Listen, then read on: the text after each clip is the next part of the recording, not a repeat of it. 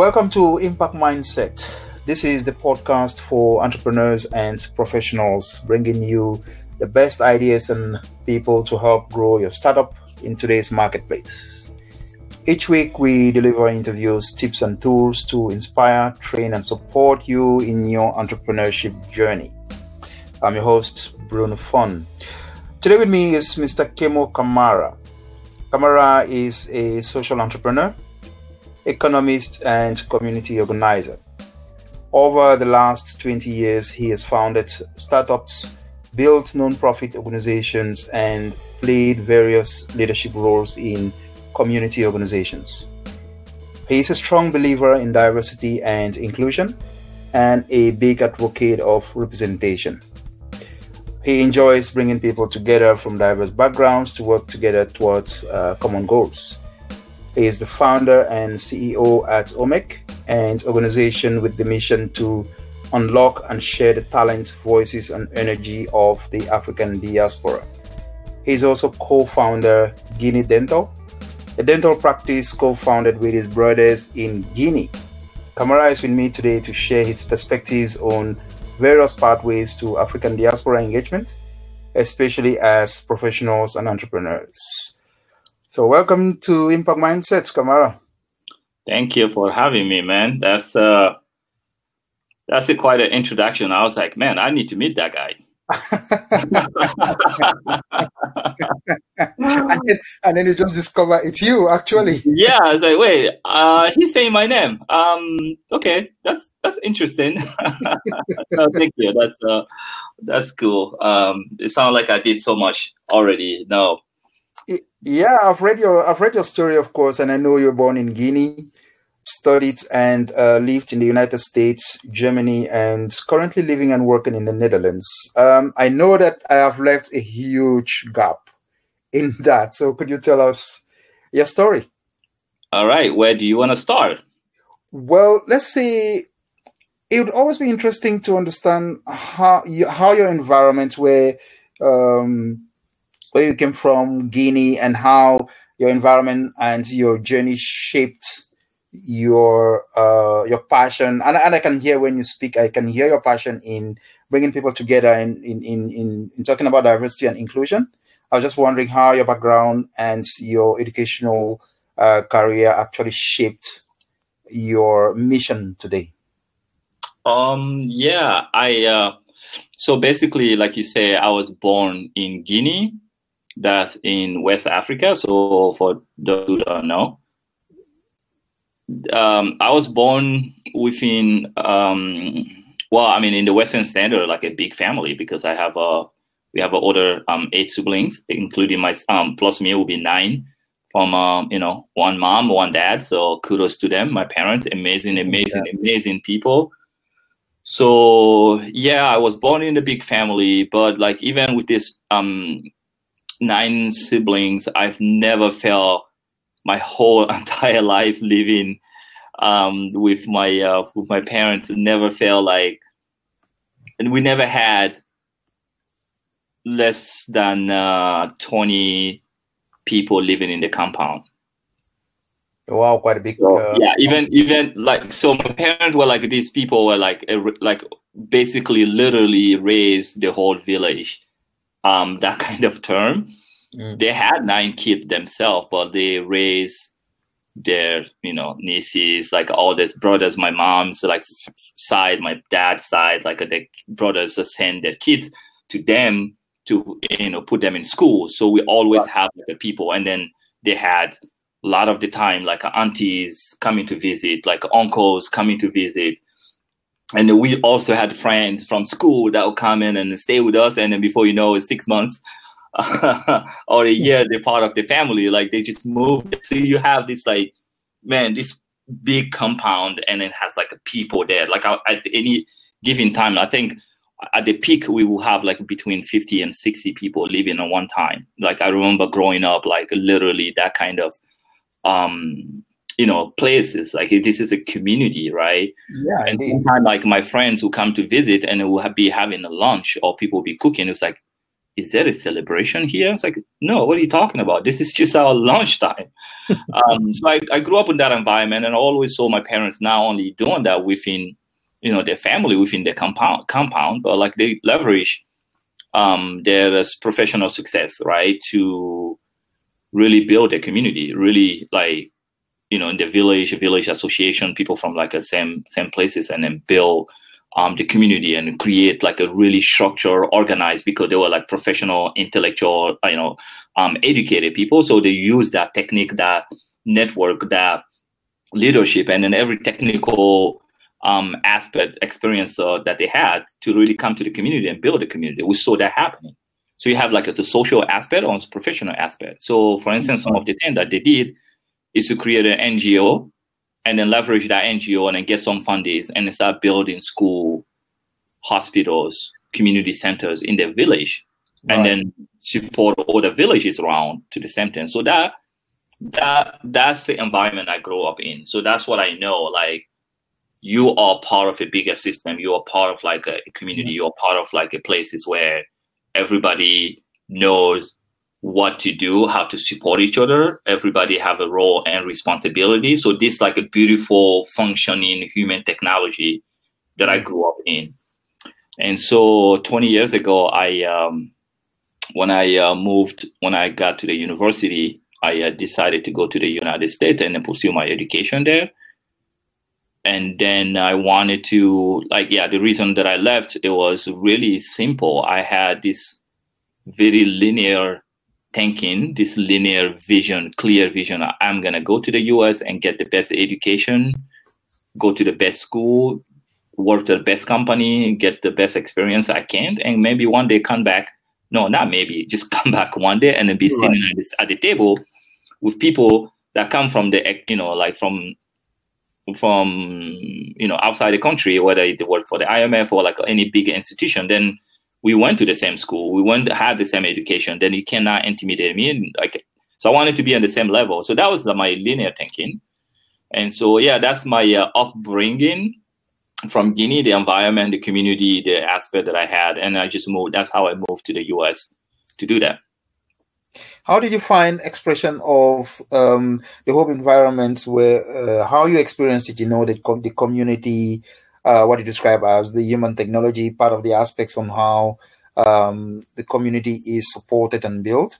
How did you find its expression in the United States within the African community? Yeah, I like that question, to be honest, because growing up in Guinea. So you come to the US. I think when I first moved there, I was so focused and so excited. Like, I'm going to the US. I have this American dream, right? Right. So, and I was young. I have this linear thinking, like just a clear vision. So I'm there. I'm like, oh man, sky is the limit. So I was really excited. So the idea of a community was just not even under my radar. It was just about me. It's about me succeeding. It's about me making a way. So initially when I was there, it was all about that. How do you adjust? How do you get in the system, and how do you succeed? And on top of that, in my vision, right, in that dream, there's a lot of things that I missed in the equation because I came from Guinea, which is a French colony. So technically we speak French because of like the colonization. So I go to the US, I don't speak English, I only spoke French. So then you need to learn English, right? And then also I didn't realize that you have to pay for education in US. It's really expensive. And so like those things, or you have to pay for your house, your apartment. You're not living with your parents anymore, right? So you have to work. So you have to do all this, and you have to like get your paper. You have to get this. You have to learn how to navigate the system. And so, all that things, like now, how do you overcome those challenges that you didn't actually plan for it before? So that gets you like really put your head down and just make it happen, just do it. And so I wasn't so much involved in the community, but it was when then I got done to school and then I started working, and I was now in the privileged position to give back.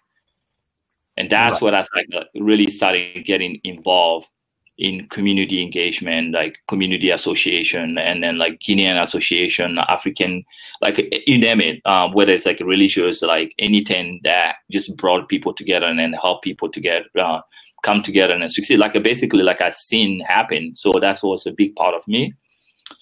But the challenge or the biggest difference is that back home, it's like a same family, same people coming together, like this community. And then when you go to the US, then you have like, it's an event like in the bigger picture. So like people from like same country, maybe Guinean association, but you have like from different tribe or from different, background and all this. Or you have like African association, so like from different countries. So like a really this next level, right?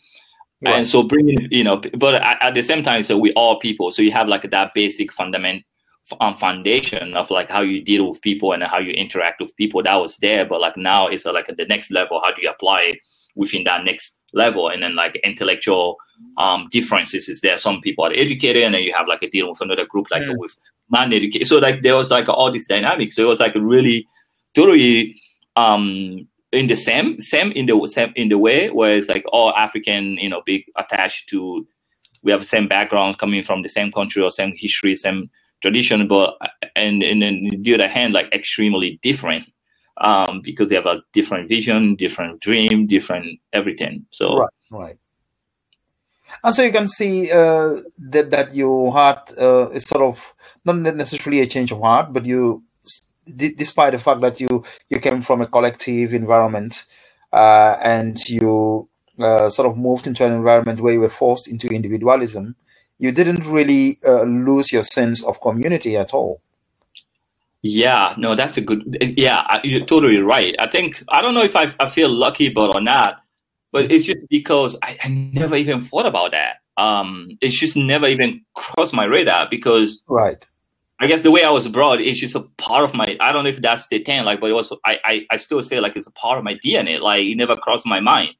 Like when I first came in, it was just about me succeeding, right? As soon as I started working, as soon as I started having a free time, as soon as I started having that luxury, I just automatically got attracted, got drawn into like, hey, I want to volunteer, I want to help. And then that volunteering turned into like a leadership role, like it turned into more leadership because I was learning all this experience from work and bringing back to the community. I was like, man, like this community have like such a massive potential. And I think, guess what? Where that come from? Back home, because I saw my parents like leveraging that thing and then doing something that was like no one would even imagine. Like community there is like a social thing, but like how do you, organize at that time? I'm talking about like a 25 years ago, right? How do you say, hey, we all intellectual, educated, let's create a nonprofit organization and then leverage our position and our role in the government or like whatever, like professional environment industry we are in, leverage that. There's access to like build something. And for me, that was like a really transformational. And so that stays something when I said, well, if I'm learning this strategy, you have to move like a place, an organization from any point A to a point B. Maybe you can apply that in the community. So I was going always in that mindset. But at the same time, though, I was connected with like a lot of friends from school or like things like that. They were like, no, this community thing has like there's too much noises and it's like they get into your business. Like, not everybody wanted to do that. Yeah. Yeah, there is always the sense of not necessarily loss in belonging to an organization, but you always have the conflict of people who have been hurt by others within the community. They think that, well, I don't want to deal with others within the community. I prefer to do things on my own. And that is sort of accentuated by the sense of individualism in the Western culture. And did you find that sort of resistance to your appeal in being part of community so endemic? Yeah, I saw that. I guess like that's what I was saying. Like I saw a lot of even myself when I spent over 15, like almost 20 years now. I've been like in community engagement from like all aspects, professional to social, to religious, to sport, like every single angle, age group. So I've seen a lot of this. Like at one point, like when I was organizing communities, and then I will see a lot of friends from school, and they're like, "Hey, dude, you guys we all gone to like this really amazing school and working like in the corporate, like have this privilege. Imagine if we were to come together and then like what we can do, how we can open door to other people, how we can support." But the answer is like, no, it's hard dealing with people. I don't want to like, they will be all over your business. So there was like a lot of this rejection. But for me, that's like, all right, we can be friends. We can stay in our own lane. This is what I do. This is what I love doing. And I love supporting. So that never affected me. And then it's like, sometimes I just didn't even, these people, maybe we didn't have the same upbringing. And so I didn't, blame them or anything like that. And it's like, all right, we can stay friends, we do our thing. But for me, it was like the more I was learning from the corporate side, the more I was like bringing to the community. And I almost at one point became a bridge between like a corporate world, like a technical aspect there, understanding that, and then bringing that to the community world, and then like taking that collective social human aspect from the community to like in my corporate space. So I was coming and then people within the corporate space is like, it's so individualistic, they're so competitive, and it's so like, I was like, no, guys, like we are part of the team. And that was like really helping me there too, like in the leadership position, that concept of team, that concept of working together, that concept of like collective power and then not competing with each other within the team. So I was always able to like become that bridge. But yeah, you're right. It wasn't always easy, and it's still not easy. But for me, luckily, it was amazing. It's a blessing, really, that I experienced that for many years. And so when when it came down to create OMEC, it just like I had so much experience, and then I just came up with a strategy to say like, how do you overcome all these challenges? So we can talk about that when we get there. Yeah, absolutely. And so I was wondering, you were mentioning how your experience in the corporate space sort of led to creating the environment within the community, within the diaspora space, more or less.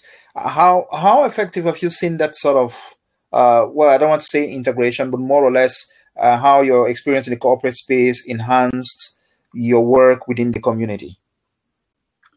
I think personally, it's amazing. It's really amazing. I think for me, it just started naturally, right? It just started naturally. I know this, I have learned this, and then I'm just in the community when I come in and I'm in the leadership position. And I think like, hey, what exactly do we want to do? Let's articulate that. Once we have that, and where are we right now compared to that goal? And then how do we get there? Like when, the timeline, just a basic strategy, right?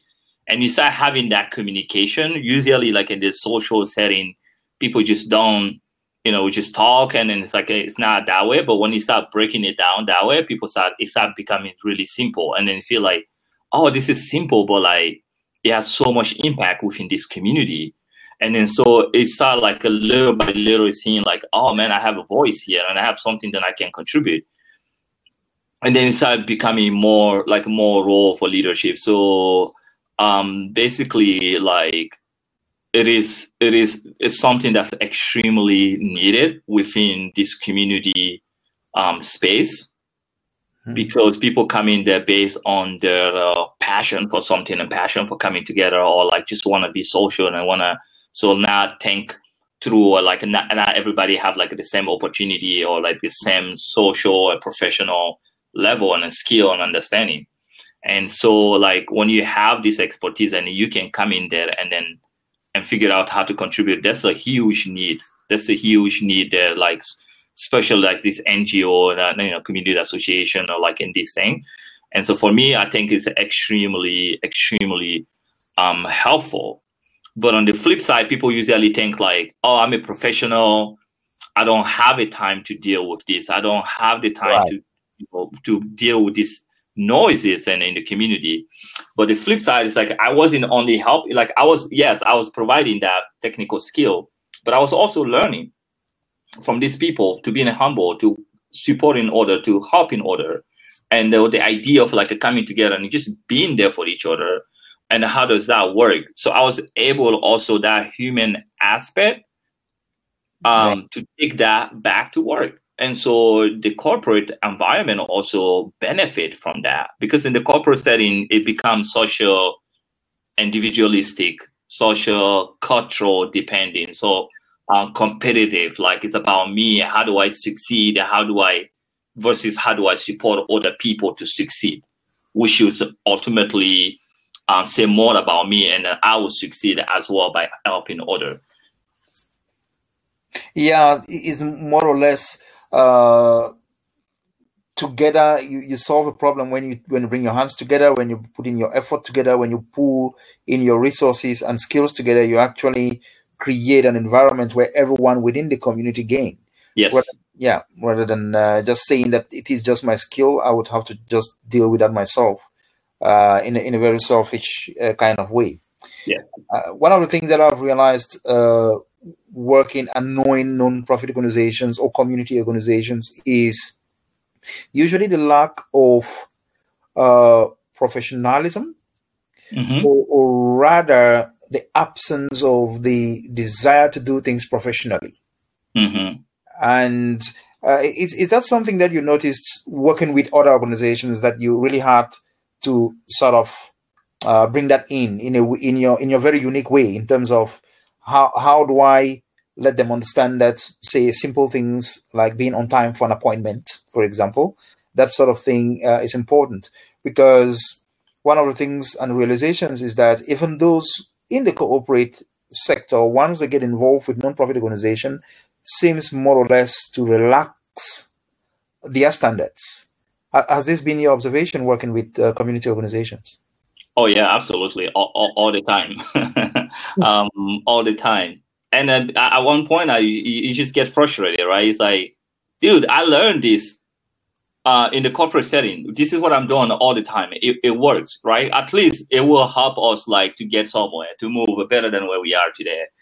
Not everybody usually in this setting have like the same professional like skill or expertise or experience, right? It's different.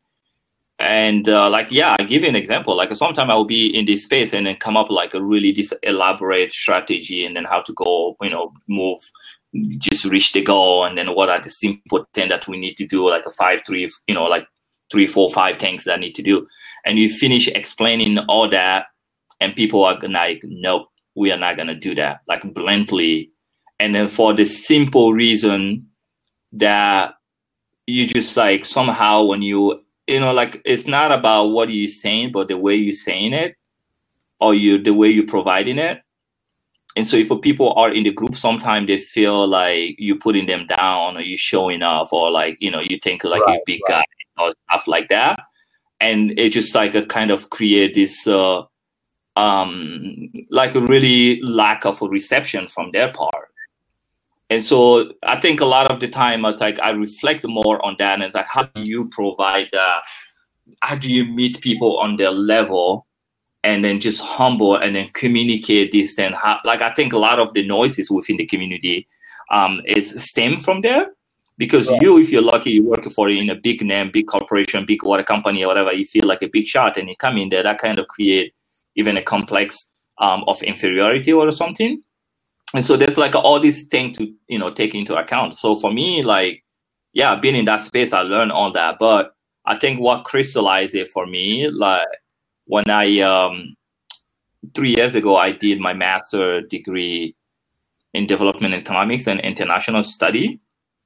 And during that time, I did actually my thesis about the African diaspora. That was in Germany, right? That was in Germany. Yeah, that was in Germany 3 years ago. I did my master about, on understanding the capital, the social capital, the financial capital, the human capital that the African diaspora had, and how do you tap into that for socio-economic development. It was during that study, that research and talking to people, that I came in, like the realization, basically I found this study on an article written by the Harvard Business School about some how to market the diaspora. So they did this segmentation, psychographic segmentation. So I leveraged that study and then just like how do you mirror that to like the African diaspora community. So I segmented the community into 4 group based now on the geographical profile that we do today, saying like, oh, I'm an African descent from Guinea, I'm an African descent from Nigeria, I'm an African descent from African, like as an African American, an African descent of Caribbean, like that geographical space. But like, what if you are to divide people, or to segment people based on the psychographic profile? What that means is that what if we segmented people based on their vision, based on their shared values, based on their, like shared dream, right? So now, because we both from like the same country or have this continent in common, but do we have the same mindset? Do we have the same vision? Do we have the same passion? Do we have the same way of thinking, right? And so when you do that, then things become, oh my goodness, it just transcends all these noises that we have in the community. So I give you an example. Once I did that study, it just made things so clear and so simple for me. Because I used to go in the community organization and it's like, man, I know this. I know what I'm talking about. It makes sense. Let's use it here. And I talk about it. It creates these noises and you try to overcome the noises. But now you come to the same community, look at it, it's like, all right, most people in this community have a different mindset. What is their mindset? If people have like a social aspect that's the most valuable to them, and so all they want to do, they work all day, all week.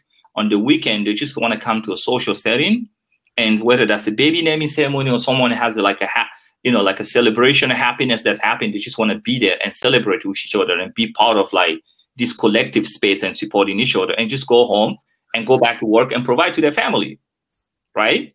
And then you come in there as a Kemo, man. I'm an entrepreneur. I know I want to change the world. Black Lives Matter, like social injustice, the climate change. We have so much potential. We can change the world. These people don't want to hear that. So we have a different mindset. You know what I'm saying? Right, indeed. And so if you put this group together, so it's like, it's never going to work because we don't have the same vision. We don't have the same value. We don't have the same passion. We don't have the same drive. And so basically what I did with that segmentation, I segmented the African community into 4 groups. The first group, I call them the cultural advocate. So these are like the people who moved from the country of origin, whatever that is, whether it's in the continental Africa or like Caribbean, or like you just moved to, let's say, in the Netherlands. You hear they either didn't have a lot of education there or didn't have no education or left like high school, so they come in here and they work in the factory or blue collar work and just provide for their family. But culturally, they kept that culture. They speak the language really well. They understand the tradition. They still really. So when they go to the like association, like some community association, or the church. I mean, like a wedding or anything like that. All they want to do is be around each other and then just enjoy that time, enjoy that cultural social aspect that's happening. That's all they want, right? Right. And so you have the second group that I call the ethnic affirmers. The ethnic affirmers are like, your uncles. They left back home. They were like either doctor or professor. And then like they used to work in the professional level. They're like, oh, I'm going to move to this country and then just to provide better, living for my family. And they come in here for some reason. They couldn't translate their professional skill. And then they would end up having ethnic store or like taxi driver, Uber driver, or like anything, right? But it's still intellectual. Like, so these people are like in their head, even if they've been here for 20 years, they still really keep that tradition, that culture at home. They feel more African or more traditional than people living in their country of origin, right? That those kind of uncle, it's like, and then you have the third group. So the third group basically are like the bicultural. I call them the bicultural. These are the people that's born from those 2, earlier group. The second generation. The second generation, right? diaspora. So they are Dutch because they were born here, they grew up here. This is the culture they know, but also grew up from at home. They have an African culture, so they have this dual culture. They have this bicultural. So these people, like usually when they were growing up, we can talk about this like so much to impact there. But basically, when they were growing up, they're like, man, I'm gonna be a Dutch. So because of that, I'm just gonna forget about my African side of it. I want to go to school. I don't want to be bullied. I want to fit in. And then they've been doing that for the whole time. And now they're like in their 30s and the late 20s and they're in the space where whatever that is, they say they speak the language really well. They have like this good job. And they're like, that's not enough. I want to be part of something that's bigger than myself. Right? I don't want to take any more of this social injustice. I want to create change. I want to be, so those are the people that's like driving like this Black Lives Matter movement. They're driving the social change. They have a totally they have a totally different experience than their parents, right? Now they're reconciling the both culture. They're like, I'm a Dutch, but at the same time I'm African. And it's gonna bridge and it's gonna make it happen, and I'm gonna exist in this space. So this is a different mindset. And so the third one, the fourth one is the group I call the assimilator. These are the group that completely cut themselves off the African heritage, the African community, everything that has to do with that. And completely for them, their success dependent on assimilating within the society they're in. And so, usually this group like completely like have nothing to do. And it has a lot of reasons. Some because for maybe the community association, they got misunderstood and then they got tired of being there and just like, I don't want to have anything to do with this anymore and I'm done. Or some have like other challenges, or like they made it so far in their career like executives and somewhere they don't have the time, and it's just like more and more completely find themselves isolated. So those are the four group, and then they all have a different mindset and they all have a different vision. They all have a different value. So if you usually what happened or in the community, what happened, whether it's the community itself or it's an international institution or government, everybody says the African diaspora, and then they bucket all this four group into one basic simple group, and then it's like, oh, you are African diaspora, and one policy to you. It never work. It never gonna work. And that really allows for stereotyping, huh? What? And that allows for stereotyping as well. When it allows for everything. Yeah. It allows for. So basically, think about it. If you look at the Dutch society, on most places, if you talk about African diaspora or migrant, what do they think? They automatically don't even see the bicultural. It doesn't matter if you're bicultural or you're assimilator, which is like CEO or like an executive and somewhere like really well off. You were born here, you understand everything, but they see you as like someone who's working at the farm, someone who like got here through the boats. So like it's just like it opened the door for that. But if you bring it in, if you go in the like in the space in the community, then you have this group that have totally different mindset. And so for us, I think with OMEC really understanding that, it just opened the door. So for me now, how does that work? How do you apply that? Right. Understanding, having that knowledge. When I go to a community association, I don't go there like with my bicultural mindset. No, I go there with the social aspect in my social mindset. So I go there and it's like, this is about social. This is about enjoying each other. It's nothing about changing the world. It's about each other here, supporting each other, respecting each other, meeting people where they are and respecting them. I'm telling you, once I started doing that, it's like a night and day. People start respecting you. People start listening to you. Yeah. Because you respecting them, you are meeting them where they are. You are listening to them. And then more than that, you are appreciating them, because I know the cultural advocate, they understand the African culture way more than I do. And so if I can celebrate them, I can learn more about the African culture. Then they can actually, how do we put them on the pedestal to say like, man, like you guys still guarding this culture. We need African culture. We are like sometimes don't even speak the language properly or don't understand all the nuances. You guys do, then we need to celebrate you. And so once you start doing that, guess what's going to happen? They're going to respect you and they're going to start listening to you, and life will start becoming easier. And so when you go to like the ethnic affirmer, right? You understand how their mind works. You understand what they're passionate about. You understand what drives them. And then you meet them there. And guess what? This uncle is going to become your best friend now, because he's going to start, oh man, you're respecting me, you understand me. And so there's noises that usually happen.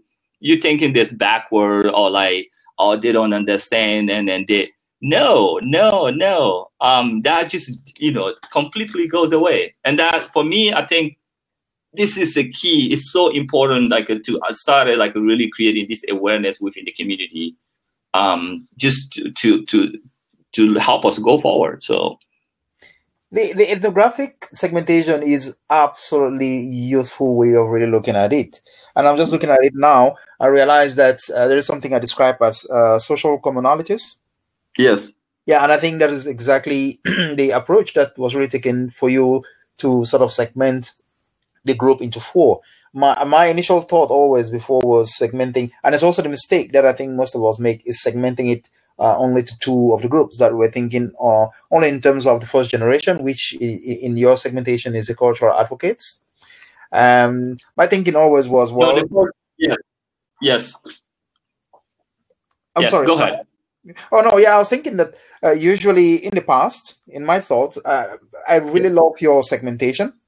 And it sort of also corrects my thinking in terms of what I was always looking at in the context of sort of segmenting the diaspora community, where it was you had the first generation, those that were basically your cultural advocates, and then you had those that the current generation, that you would say that they're these children of the first generation. Yes. And I think that is quite a limited way of looking at it. I would say, Yeah, absolutely. I think that's what people have been looking at it there, especially within the community, right? You have the second generation, which is like the younger generation, they're here, and then the first generation.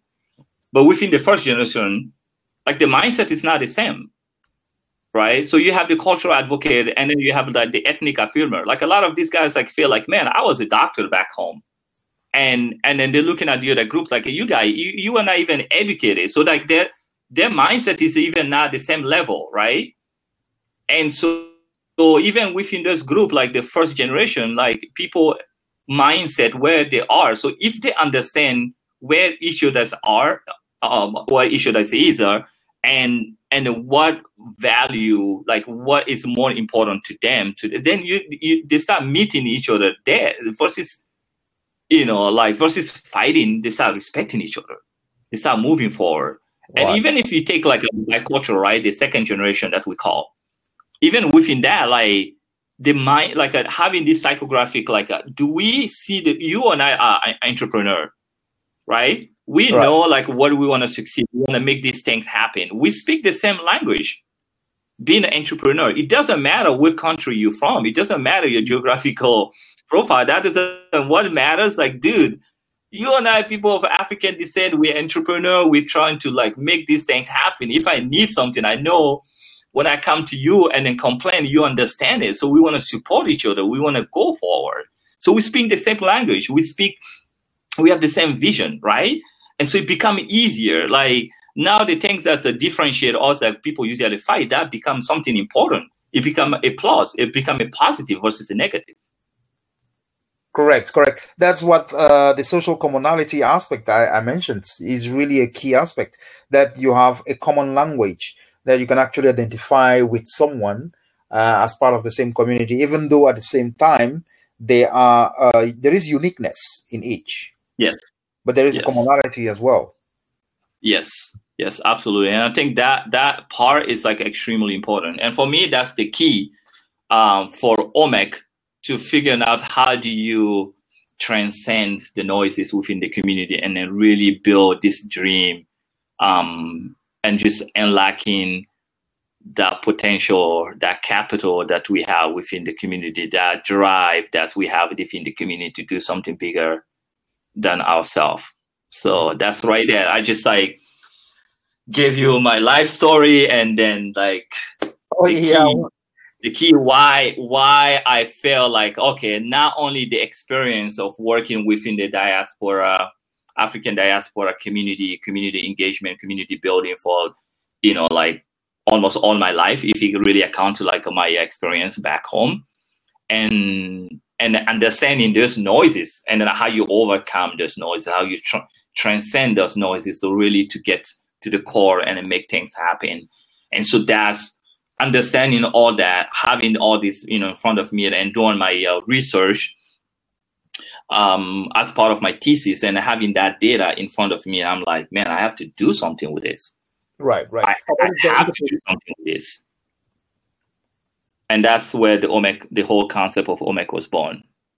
How does your values and your mission find expression in OMEC in the context of the practical application, the events, and every other activity that you've had since? How does that find expression within the organization? It's everything. That's basically like the whole value of OMEC is based on that.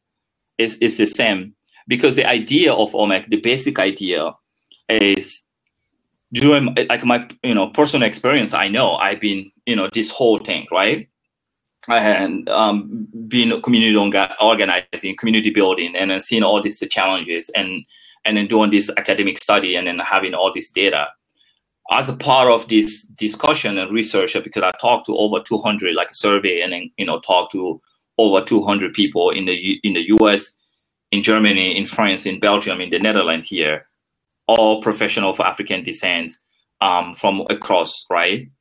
What I found out is like, one, there's so many successful individual within the community. It's amazing. It's mind-boggling.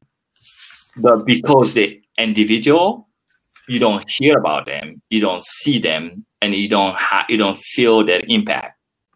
Correct. And so I find myself in this unique position where I'm like, oh my God, I see these people and I talk to them, and it's the same thing. Everybody's like expressing the same thing.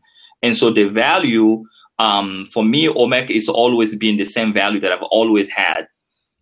If we find a space, like create a space where I'm not the only one, like talking to all these people. Let's create a space where we remove this black box that we live in today, where we all can find each other, and we all can realize like the sheer number of successful, talented, driven people within the diaspora. So OMEC is like really, let's create that space first where we can see each other, where we make a connection extremely simple. Once we do that, once we start talking, once we start, when you start seeing each other, then you start talking. Once you start talking, then you start building trust, then you start engaging with each other, then you start collaborating. And so once you remove that, that's the first step. Then like, how do we start collaborating? How do we leverage, harness this unique and talent that we have to really be part of something that's bigger than ourselves and make a bigger impact? So the value is always the same. The value is, how do you contribute in the community? How do you contribute in this society? How do you become an asset in this society? And then realizing that the best way to do that is to do it collectively and do it together. And the beautiful thing is, like talking to all these people, I realized that everybody wants the same thing. Then now, what is the missing part? What is the missing part in the equation? We all want to do this. Individually, actually, we all trying to do it. And then why haven't we done it? And so for me, having because of that experience, because of my experience, and because of that that research, that psychographic profile segmentation that I had, I'm like, this is the key. This is really the key. Like everybody in this bucket, and then trying to go, let's do it differently. Like, so OMEC, I'm focusing on one group within this full segmented group, the bicultural. Those are the key. When you're able to bring them together and it start working, then it wrap off to the ethnic affirmers, like the uncles, right? The intellectual, they already understand it. And then what's going to happen? The next group that's going to come in is those assimilators, because these are like really highly successful that cut themselves out because of they felt like it's just a waste of time. But now they're seeing something that's working. And so you start bringing in this group. So the bicultural are really the key to solving this problem. So like the equation is always been here. The missing pieces be like, how do we do it? We don't trust each other. We don't know how to collaborate. We don't know, all this negative thing, all these noises that people have been complaining about, and then it's been a problem. So now once you're able to remove that, then it happens. So yeah, that's a long answer to your question, but yes. No, it's absolutely useful, because as you are speaking, I'm wondering, where do I actually belong? And I think that I find myself as an assimilator, quite unfortunately. Not necessarily a bicultural. I mean, in your psychographic segmentation. No, I like it how you diagnose yourself, because that always happen every time I have this. I explain these people like, where do I fit in this group? Like, isn't it? Yeah. I mean, it's a mindset, right? So you kind of like realize, what's the mindset? Where do I? That's really important. I'm glad you're doing that. Yeah, and one thing that I do know that and realize that is my skepticism of the effectiveness of the diaspora organization. I mean, speaking with you and speaking with others who have had a different approach to how it works, I of course appreciate the importance of it. That sort of then takes us out. And of course, I know that you have, in your research, of course, you've discovered that is the mindset of the assimilators, who are sort of skeptical of the effectiveness, not the usefulness, the effectiveness of our community organizations and associations, and finding new ways of, well, you know what, I'm discouraged by what is going on in the organization. I prefer to want to focus on my career and the profession. Yes. How do you deal sometimes with this skepticism? I mean, I think with this research, I really don't call it skepticism. All right. Right. And I think it completely changed my mindset, my approach. And then think about it. Like, I had done this for 15 years, like living in the US, over 15 years, for 20 years since I left Guinea. Right. And so I think with this research, it's because I have done this. I have like been frustrated. I have like felt like wasting time. But I've like also felt like, just being part of it. I've been doing it. So when I came across this, I'm like, when you say that, I'm like, no, it's not a skepticism. You come in the community, you have tried to move forward. People are not listening. It's not working. Actually, in fact, like most of the time, you kind of end up creating enemies within the community, right? Right. And it's like, man, I don't have a time for this. And so a lot of the people, it's not skepticism. It's like, no, this is not working. And it's not, I've tried, but I don't even have a time to deal with this. Yeah. But guess what happened? Let's say you find a professional group, right? That's working exactly the way you want it. That's meeting the standard that you set. What are you going to do? When you be the first one to jump in there and support and help and do whatever you can?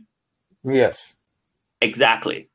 And so that's the mindset. And so like assimilator is now, I don't even like that term, but like, because it sounds more like it has a negative connotation, but like that's a good reason. So once you understand that mindset, and then you say like, well, if I'm going to build OMEC, let's build a most professional space that can rival any other Western professional networking environment. But at the same time, with the strong concept of community, collective, supporting each other to grow individually and collectively. If you have that, assimilator will be the first one to come in and say like, this is what I've been asking the whole time and no one was listening to me. What can I do to help? I'm an executive in here. I'm an African at the end of the day. I've never, like, I always embrace it that, but I know the community, I don't want to deal with it. But now what you guys doing? It's a high quality, it's everything. Who can I help? How can I help? They will be the first one to open that door. Oh, that definitely reflects exactly. That definitely reflects the mindset I had when the first event. I didn't attend the first event, but when my colleague told me about it, I said, "Well, this is actually something that I would support." Exactly what he said. in terms of, okay, this is something that I think I would support, this kind of an initiative. Yeah. Because then it's really in that direction. It completely explains what that specific segment thinks. And I think you're absolutely correct about that. Yeah. No, absolutely. I think for me, like I said, this segmentation is key. And it just gave me so much energy, and it's just like, it need to create more awareness. Like it need to, I think for me, that's what I want to be on this journey, like really like creating this awareness for people to understand this, like this is the solution to going forward.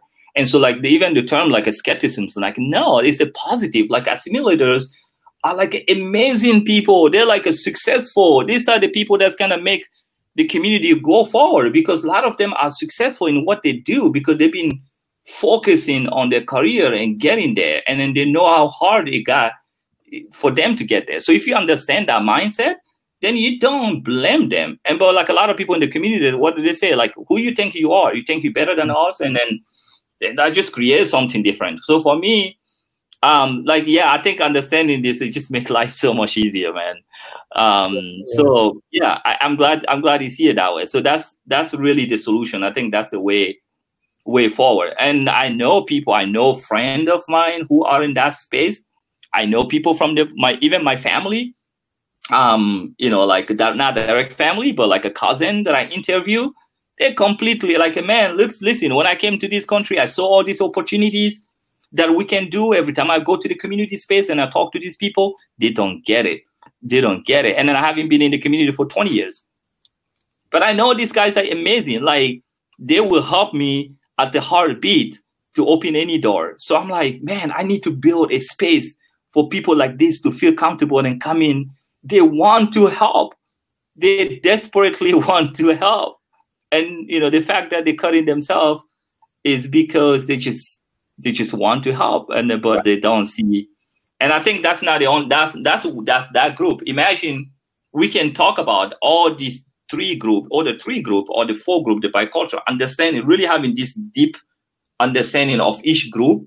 This is how we move forward. And I think for me, that's the key for OMEC. That's the key. That's something like really not many people have it. And we think like that's what we're leveraging to create a solution forward, to create a way forward. It is such a useful tool, the psychographic segmentation. I'm actually wondering whether this is something even policymakers within the environments you've worked with, whether or not it's in the Netherlands or even Germany or the US.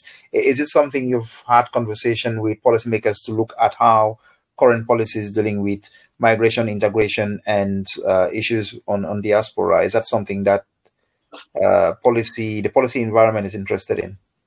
Oh yeah, absolutely. I think I haven't directly started yet, but I think we, like with OMEC, once we start, like I think OMEC is the kind of like the idea of like a show me, right? Yeah. And so for me, like I know I've seen these amazing people. So I'm like, if I can start bringing them together and then say like, this is it. Like we've been saying that we have a potential. You guys like, where is it? This is it. And so that's the first step. But at the same time, I think like creating awareness within my own community so they can see this and then start happening. After that, then we can start going to the policy people, and then, or they can even start coming to us and then start explaining. And not too long ago, I wrote an article about this one, like someone who's a member of OMEC, I would say, is a writer. And so he was working on the project. He said, hey, Kemo, can you write an article about this segmentation and the OMEC way of like engaging diaspora? So I wrote about this, and it's like, this is where policymakers have been getting it wrong. And so I think it's completely, there's such a big need for the policy space to rethink the way they engage the community, to rethink the way they get involved. And I think it's just amazing, because the way they're doing like this geographical profile that they're doing is never going to work. It hasn't worked the past, I don't know how long migration has been happening here. Migration policy the past 60 years, and it won't work the next 60 years. It won't. So yeah, there's a need, and it's going to start happening. So that article, was basically put together by a magazine here to like present it to the Dutch policymaker to have that. So yeah, I think we're gonna get there. We're gonna have this conversation with the policymaker to say like, you can keep doing what you're doing. It's not gonna work. I know for 1,000% it won't.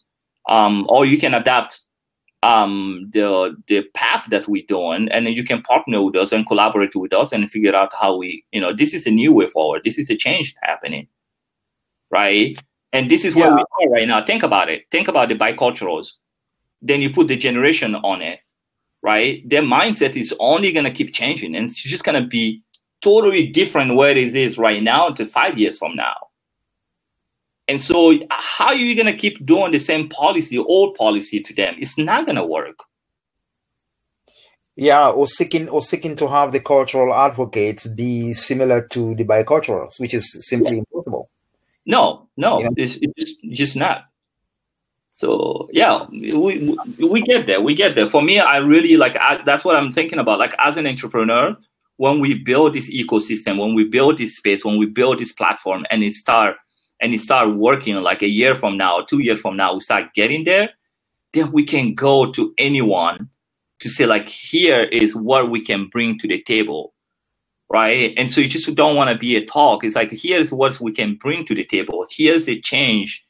We are creating the change that we want to see. It's not a talk. We do exist.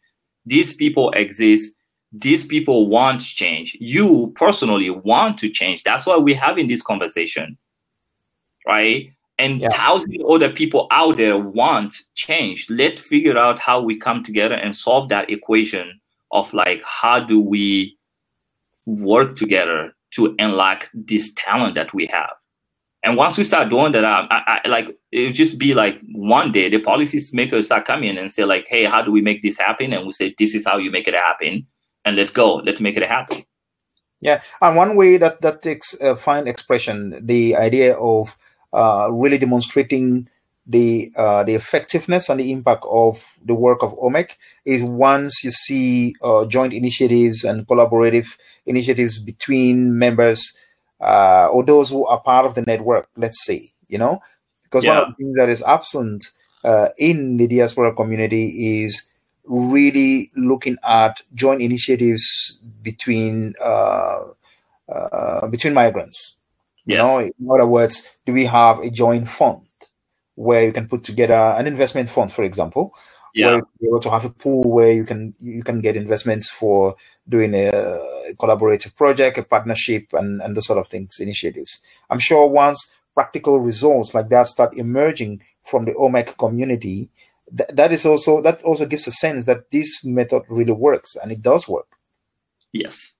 Yeah, and I think that's where the hard part lies. Like I think dealing with the external part is the easier part, because once they start seeing it work, for them it's just like, okay, this work. The old way doesn't work. They will listen to you, but show me first, right? Show me it work. And for once, I think for OMEC, like we all know this. We all know like this. I mean, at work we've seen it. Like, but like, how do you create that joint fund?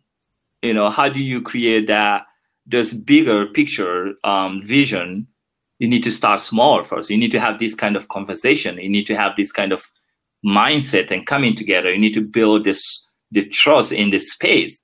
And then we're like, oh yeah, how about now that we done a couple of things together, now that we start trusting each other, how about we go this way? And then how about we, like people start coming, because everybody know, like we have the talented people in this space, whether it's like a social media trendsetter, whether it's an entrepreneur, whether it's like in the banking, you name it, like everywhere.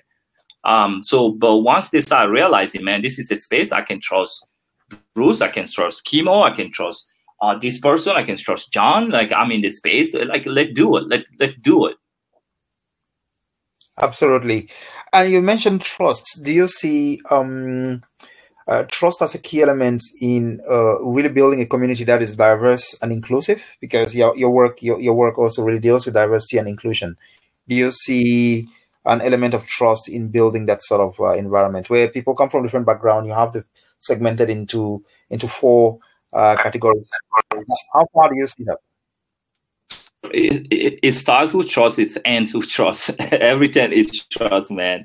The missing piece in the equation is being trust, because everything is there. The talent is there. The capacity is there. The drive is there, right? The desire to be part of something bigger than yourself, to contribute, to support. All the ingredients are there and have always been there. The missing piece here has been trust. Why people say we don't collaborate? Because we don't trust each other. Yeah. Why people say we don't connect or we don't do it? Because we don't trust each other. And so it's been trust. And so now how do you build trust? Right? And so now go back again to the psychographic segmentation.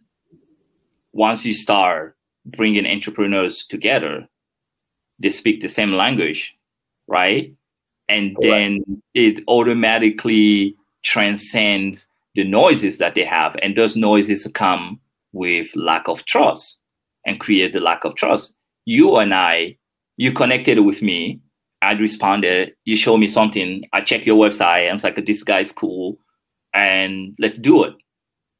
It wasn't like, oh, me spending the whole year trying to figure out if I trust you or not. Yeah. Or ask you where you're from. You know what I'm saying? That never happened. All it happened, like, I know you have the same vision as me. We want to create change. We want to make impact in this world, right? Correct. And so, like, the trust is automatically there. We're just building on top of it and go. Why? Because we speak the same language. What is that language? We have the same vision. We have the same passion. We have the same value, probably going forward. And so that is the key. That is, to me, a very key element in what you mentioned in terms of that sort of common language, because in these days and in the kind of rhetoric we have today, especially in the light of the events around Black Lives Matter, and all of the conversations around it, is that people have very different definitions to how they describe diversity and inclusion. And I'm often afraid that we always sort of delineate diversity only in the context of race. How do you define that? How do you see that? And how is that reflected in your thinking in terms of engaging communities you work with? In like looking at like my community engagement, like, and how do you look at diversity within that context? Yes. That's so here's what I think generally about diversity, right? Mm-hmm. Excuse me. I think we are a human being. And as a human being, we were created like any other species, right? We are created different for just specific purposes. So in terms of like the mindset, the way we think, in terms of like our gender, in terms of the color of our skin, in terms of like all this external environment that we did not decide to have it. This is how we were created. And so that's the concept of like diversity. We are different, we are diverse, and that created our species as a human species. That's the overall thinking of it. And so if you study history, and you realize in human history, like those things were not an issue. It was accepted that way as who you are, into like recently, like the human history when slavery, like blah, blah, blah, that happened. And then people, if you know that. And so understanding that, then you kind of know where, at what point we started really saying this race is superior, like the concept of a race came in the picture. And then the concept of superiority of this race came into picture. And where is that? How this all disconnected? Why this happened? Economic aspect, like a capitalism aspect that coming into that picture. So if you understand all that, and then you kind of like, okay, see all that, and then the idea of a diversity start becoming easy for you. Right. It start become really clear. But if you don't want to, so if you don't educate yourself to get that bigger picture to understand it, then I think you need to go back and then do that. But once you have that done and you have your open mind, mind open, then it start become really easy. It start become like, hey, we are human, right? Everything else that's been taught, it just doesn't exist. It just it's not it's irrelevant. But unfortunately, we are born into the system. The whole system that's been built has been built on that lie under false pretenses, under economic or whatever that was it. And so we living within that system that we didn't build ourselves. So it depends now how we decide to deal with it. So once you come with that stand, then you start figuring out how the solution. So if I see it that way, you see it that way, then it started becoming like, dude, listen, the color of my skin doesn't mean anything. Somebody just came up with that so they can enrich themselves, or they can colonize, or they can take advantage, of this group of people, of my people. Right. So that's the backdrop of my thinking about how do I see it. Now we are where we are today. The reality is a reality. People, human nature, if you have the power, you don't want to relinquish it.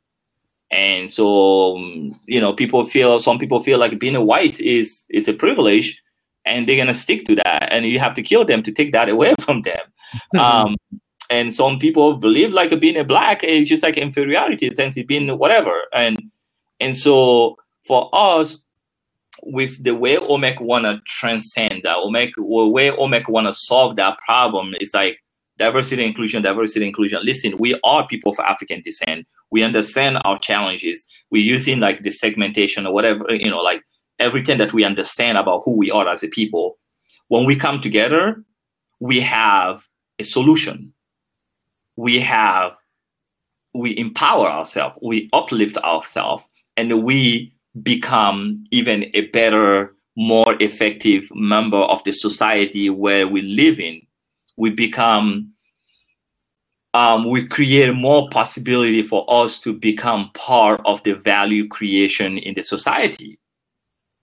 And so if we have that, if you work in the space where you can come and I can give you a call and say like, hey, can you help me, and then give me a referral or get into that space, and you make it happen, then you're opening the door for me. You're making it easy for me to be part of that society and then make more impact. And so we start opening the door, and then we become more involved in the society that we are in. And we start bringing more, contributing more in the cultural, economic aspect. And so that is the key to solving the diversity issue. But today, people are not looking at it that way. And people is like this push relationship where, let's design a program to solve a diversity and inclusion. So you're including in a group the people coming in. So as a people of African descent, the representation is lacking from all these companies and then everything. And then the Black Lives Matter happened, and they have the challenges, and they want to hire more Black people or more, brown people or more like diverse people. But like if the concept of OMEC exists, the space exists, the community exists, and they're like able to uplift each other, to support each other, to open the door for each other, to make each other better. And if you're working in the company and then you can be part of in this space, let's say you call yourself assimilator, and now you see this brilliant space, and you see all these young talented people that you're mentoring. That's like, I have this drive, and you're like, no, I'm gonna do everything that I can. Then you don't go through the same hustle that I do. Then the company that you work in, you're going to fight to make sure these people get the opportunity to get in there. And so We're not even talking about diversity and inclusion anymore. Like, you have the opportunity to open the door for more people. Forget about diversity and inclusion. And so like, imagine the 10, 20,000 of people had opportunity to do that. And then that became a normal thing within the community, just to do that for each other in every environment. We're not talking anymore about diversity and inclusion. We're talking about community, people supporting each other, people helping each other. That's what's going to happen. Like, allies, non-African people are part of this community, and they want to help. All those people that want to help come in, and it becomes even much easier for them. They know where to go and then, provide help. And then you have more people opening more door, and it becoming easy. And for me, this is like, I think it's a way forward. Right. Because the current definition of diversity and inclusion is quite limited. And I think that you really have a broad, and you're sort of honed into the specific elements of common identities or commonalities, let's put it that way, of individuals, which comes from our basic foundational humanity. Yes. And within that context, everyone else can see themselves as part of their community, their human community. Yes. Yeah. We have gone nearly an hour, about to get into some lighter questions, but Okay. you really have to do with, say, what is one thing you wish you had known when you began your career? Wow, that's a good one then. Man, I was like, I don't know if there's a one Or then. many, It's like or several things that you think you could share with us. Yeah, it's probably 1,000 then. But yeah. when I began my career, one thing I wish I have known, I wish there was a space like OMEC Wow. that existed. I so wish, because yes, like where am I today? Maybe I would not have been the person I am today, because I've gone through all these experiences and it made me who I am. But at the same time, like getting through my career without understanding this, how you navigate the system, and then doing it by yourself. But there's thousands of other people that did that before you that could easily guide you, that could easily open the door for you and make it much easier for you. And not having that, and I felt like the way I went to the US with that drive, if there was a space like OMEC that could have seen like, this is where you need to go, this is where you need to learn the language, this is what you need to do, this is how you need to do A, B, C, D. And then having people that I wanted to go to Harvard, or I wanted to go like any big school, and I know people that already went there and said like A, B, C, D, you need to do to get in here. So imagine it would have been so much easier to stay on your career path. So, and you would have people, I have no idea what concept of like a mentor or having a coach. Like those are just recent, concept to me. But like, that's what we need. Like we need to, like when someone come from whatever country to study, or they were born here, they need to have other people that they can relate, that they can see like, oh man, like I want to be a pilot. This pilot, this astronaut, this engineer, this doctor that I can relate to, that I can connect with, that they can show me a kind of a role model. Yeah. Yeah. And I wish there was that space, but because it wasn't, and I'm gonna create it to make sure like the generation that's coming after us can make fun of us. Like, what? Did you really have to, like, how did you survive?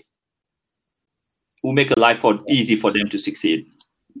Right, and I think that also goes to the next question in terms of the kind of challenge that you faced and how you have learned from it. Would you say that has been one of the challenges that you faced in the absence of a kind of a community similar to OMEX, and how you've learned from it? Can you like rephrase that again, so see if I get it right?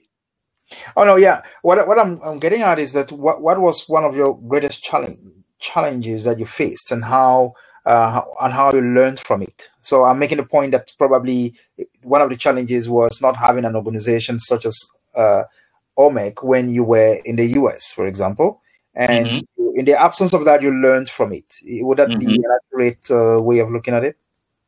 Yeah. I think in the absence of that, like I went through all these steps that I feel like it made me stronger, and then reflect more, and then just shape who I am today. So that, but like the challenges right now are, the challenges in the past, because I didn't know that, so I had to figure it out. I had to, like, it took me much longer than I could have, right? So those were challenges. And then like now knowing the concept of like a segmentation, the psychographic segmentation, had I known that, I think I would have been much more impactful in my community engagement, community building the past 15, 20 years. Right. And not doing all that. So there's knowledge, and I think that was like really, and then right now, those challenges still exist. I mean, it's much easier, but like it's still, I think the biggest challenge is still dealing with a human, and with social creature, we're coming with the emotion. And so there's that, and building community, there's that aspect. And the challenges is like being an entrepreneur, right? You have this clear, beautiful vision to change the world. But at the same time, you need so many things. You need the right set of people, the right set of environment, the right set of support system to help you get there, to help you build that. And you also need the resources, the tool, the financing to help you get that. And so those are all, challenges from the social perspective, like the entrepreneurial perspective. But at the same time, the things is so needed. The vision is so clear. The people want to do it. So you kind of like easily sometimes connect with people that want to make that happen and then push it forward and get your message. And so, yeah, you just keep surrounding yourself and then figuring out how it goes, even though these are challenges. But I think it's helpful, my past, overcoming all the obstacles from the first day I got in the US to now, like all these obstacles being like helping me overcome or address the challenges that I'm facing right now. Yeah, and in every challenge lies the solution. Yes, absolutely. What are the issues within the African diaspora community nobody's talking about? Nobody's talking about. Yeah. Oh, that's a good. Because lack of trust. I mean, people talk about that all the time. So that's one of the biggest issues. Like, but people talk about that. People talk about that all the time. And so I don't know. There's like this. I think lack of trust kind of like you can just tie so many, like the way it manifests itself in so many different ways. And so like people can say like, oh, the differences, the cultural differences, like being an African American and being an African. So there's the challenges there, right? Mm-hmm. Or right. I think you like being here, you probably can understand this better than someone like myself who's been here only 2 years. Like being from Suriname, an African from Suriname descent, and a contemporary African who just moved from the continent. There's always been that like, do they get along? So there's been all these cultural differences, but it's all the manifestation of a lack of trust. So I think people talk about that, but I don't know what are some of the things. The mental issue, people don't talk about that a lot. Yeah, I honestly don't, because I feel like I've been talking to so many people. And then people tell me a lot of stuff, so I don't know if I can say like that. People don't talk about that or not. Right. Would you in this sort of a question, would you see a difference, say, within the United States and Europe? Would you see a difference in that sort of the kind of subjects that migrants or diaspora have to face? Would you see a difference in that sort of in the United States and in Europe? Or the Netherlands, for example? Yeah, I think, someone who's lived in both environment, right? Some of the differences is that living in the US, even though here you see the police brutality and then like it's just so obvious and so brutal and then so inhumane. But living in the US, I feel like people are usually out of the open. And we know racism exists, and then we are going to talk about it. If someone is racist, they're going to be in your face a lot of the times, like, hey, I'm racist, and whatever, I don't like you, and blah, blah, blah. So it's kind of out of the open, and those who are not are not. But I think in the Europe, the biggest difference is like the people in the Europe feel like there's no racism here. And that's what I like, especially in the Netherlands, people usually say like, oh, we don't have a racism. And so, like, if you can't solve a problem that you don't even recognize. And so I think that's like that's like a subtle difference, but like, that's like that difference. People talk about like when these Black Lives Matter first started, people were like, oh, this is American problem. We don't have that in Europe. But no, it's not an American problem. It's like everywhere. There's racism everywhere. So I think that's it's more talked about in the US versus here. So I don't know if that makes sense or not.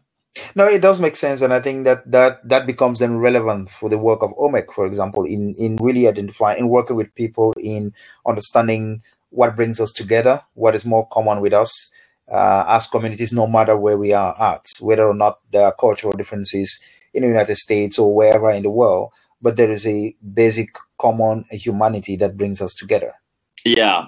And so, I think being at OMEC, I had to learn all these things. How do you navigate here with the American lens, but like the reality here? And so like I have to explain, so when I first started, I remember like in 2019, late 2019 when I started, when we were doing this networking. And so like the Dutch people, the non-African, after like, why you want to create this? Why do you want to like people like some were like really curious, and then other felt that this is like another form of like segregation or discrimination. Like, why are you not part of the Dutch society? Why do you feel the need of bringing it together? So you had to explain this basic concept to them. Like, isn't that like he's trying to be racist? Like by so like all this explanation, but like usually in the US, it's kind of like African American and African American. And so that concept is not even hiding there. Like, oh, we are Black, we're going to create a Black group and then come together and work together, or like people of African descent, and we're going to figure it out on the go. Like that is not. So there's like that little nuances here. Like, why is it important to come together here? Why is it important? How is that part of the solution in the diversity and inclusion? Are you become part of the problem or become part of the solution? I'm like, no, this is not part of the problem. This is the only way forward. This is the most effective way to solving the diversity and inclusion that everybody's trying to fight. And so, but like, I think, yeah, now it's been much easier than before. But again, I have to keep doing this, awareness campaign within the community itself, but like outside the community, because there's something new that is different. Right. It's always important to bring in something in looking at the environment and what has been working, what has not been working, and sort of, well, let us try something else and see if this works. Yes. And continuing with the old path and getting the same result. Yes. Right. I have one last question. Okay. What one mindset change that led to your path of self-mastery and success? I'm sorry. I think the connection was like a little. Can you repeat that? What's the one mindset change that led to your path of self-mastery and success? The mindset change. One mindset change. Well, it could have been at some point, or well, during. Yeah, I think for me, in terms of like my personality has who I am, I think that's always the foundation. I always had that. Like that's what we talked about, like the compound, like the family, and then that's always been the center. And so that's always been there. And so it only kept getting better and then improving and better who I am today. But I think I was always involved in the community engagement, community building, and then joining like the hard way and then the natural way and then all that trial and then all that stuff. But I think for me, honestly, where I am today and then the conviction and then the clarity of the vision that I have and then how that's going to change, I think that has a lot to do with when I did the thesis, when I had the opportunity to talk to so many people and hear all this story, and I really realized like people do exist, like this talent does exist within the community. And I think this psychographic segmentation was like just blew my mind. I was like, man, as a community organizer, if I had this information before, it would have been totally different. And so I think there's two realization, or these two key information came together and like really were able to glue all these pieces of puzzle that's been there. And it's been like really helpful in the sense. But like, yeah, personality has always been the values has always been there. You just keep building and but yeah, I think if something new that came in the past 3 years, I would say that's the most foreign aspect, and then really big into like the decision that I made to create OMEC, and it's like, and the journey that I embarked on were all triggered by those two key information. Awesome. Thanks a lot for joining me on this episode. Thanks a lot. Absolutely. This has been an amazing conversation. I'm curious how you're going to edit and then put all this together. But yeah, it's like beautiful questions, man. I think your question really helped like dive really into some aspect like extremely important. So I hope this will be helpful for your listeners to like you really understand the concept of a community, the concept of like togetherness, the concept of making an impact, the concept of serving order, the concept of professionalism, the concept of like creating the change we want to see, and how it's all possible, and how everybody can play their role and make much bigger impact than we can imagine. So thanks a lot. I mean, the purpose of Impact Mindset is really a podcast for entrepreneurs and professionals, looking to sort of boost their impact and their business. And so what we do is we bring the best minds, we bring people like you, with your passion and your courage in the work that you do to inspire and encourage others to, find different paths to what they have been doing, and so we are looking at really uncovering the success mindset, to understand how people deal with the challenges that they have, entrepreneurs deal with the challenges that they have, and how they can overcome it. And I'd like to encourage everyone to the upcoming event on Saturday, 21st November, right? Yes. African Diaspora Summit. Yes, African Diaspora Summit is coming Saturday, November 21st. This is actually our second annual summit. So every year we're going to have this annual summit. So we did it last year. It was African Diaspora Collaboration Summit, because we do want to address the idea of collaboration. And so this year we're doing it, but it's going to be 2 parts. The first part is going to be November 21st, where we can talk about our bicultural identity. What does that mean, and how does that manifest, and how that inform who we are, our success, our failures, us as a people, from all angles, from all industry.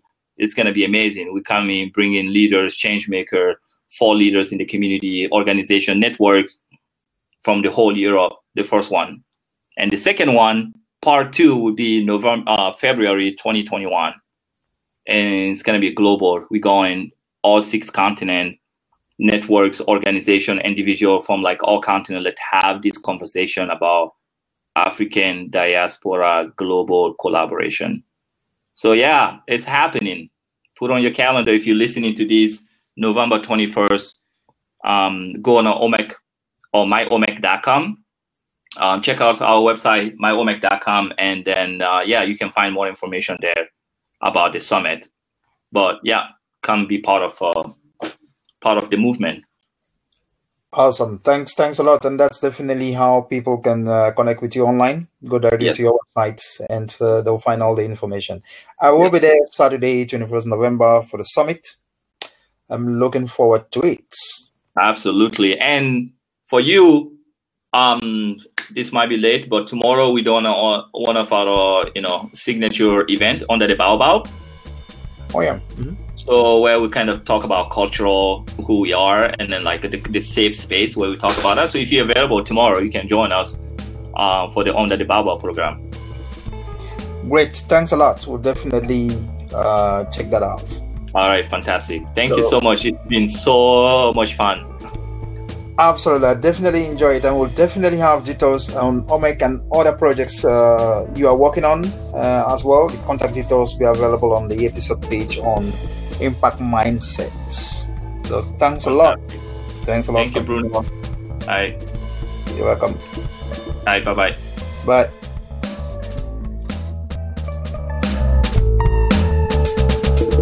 Thank you for listening to Impact Mindset, where we build a community of relentless entrepreneurs.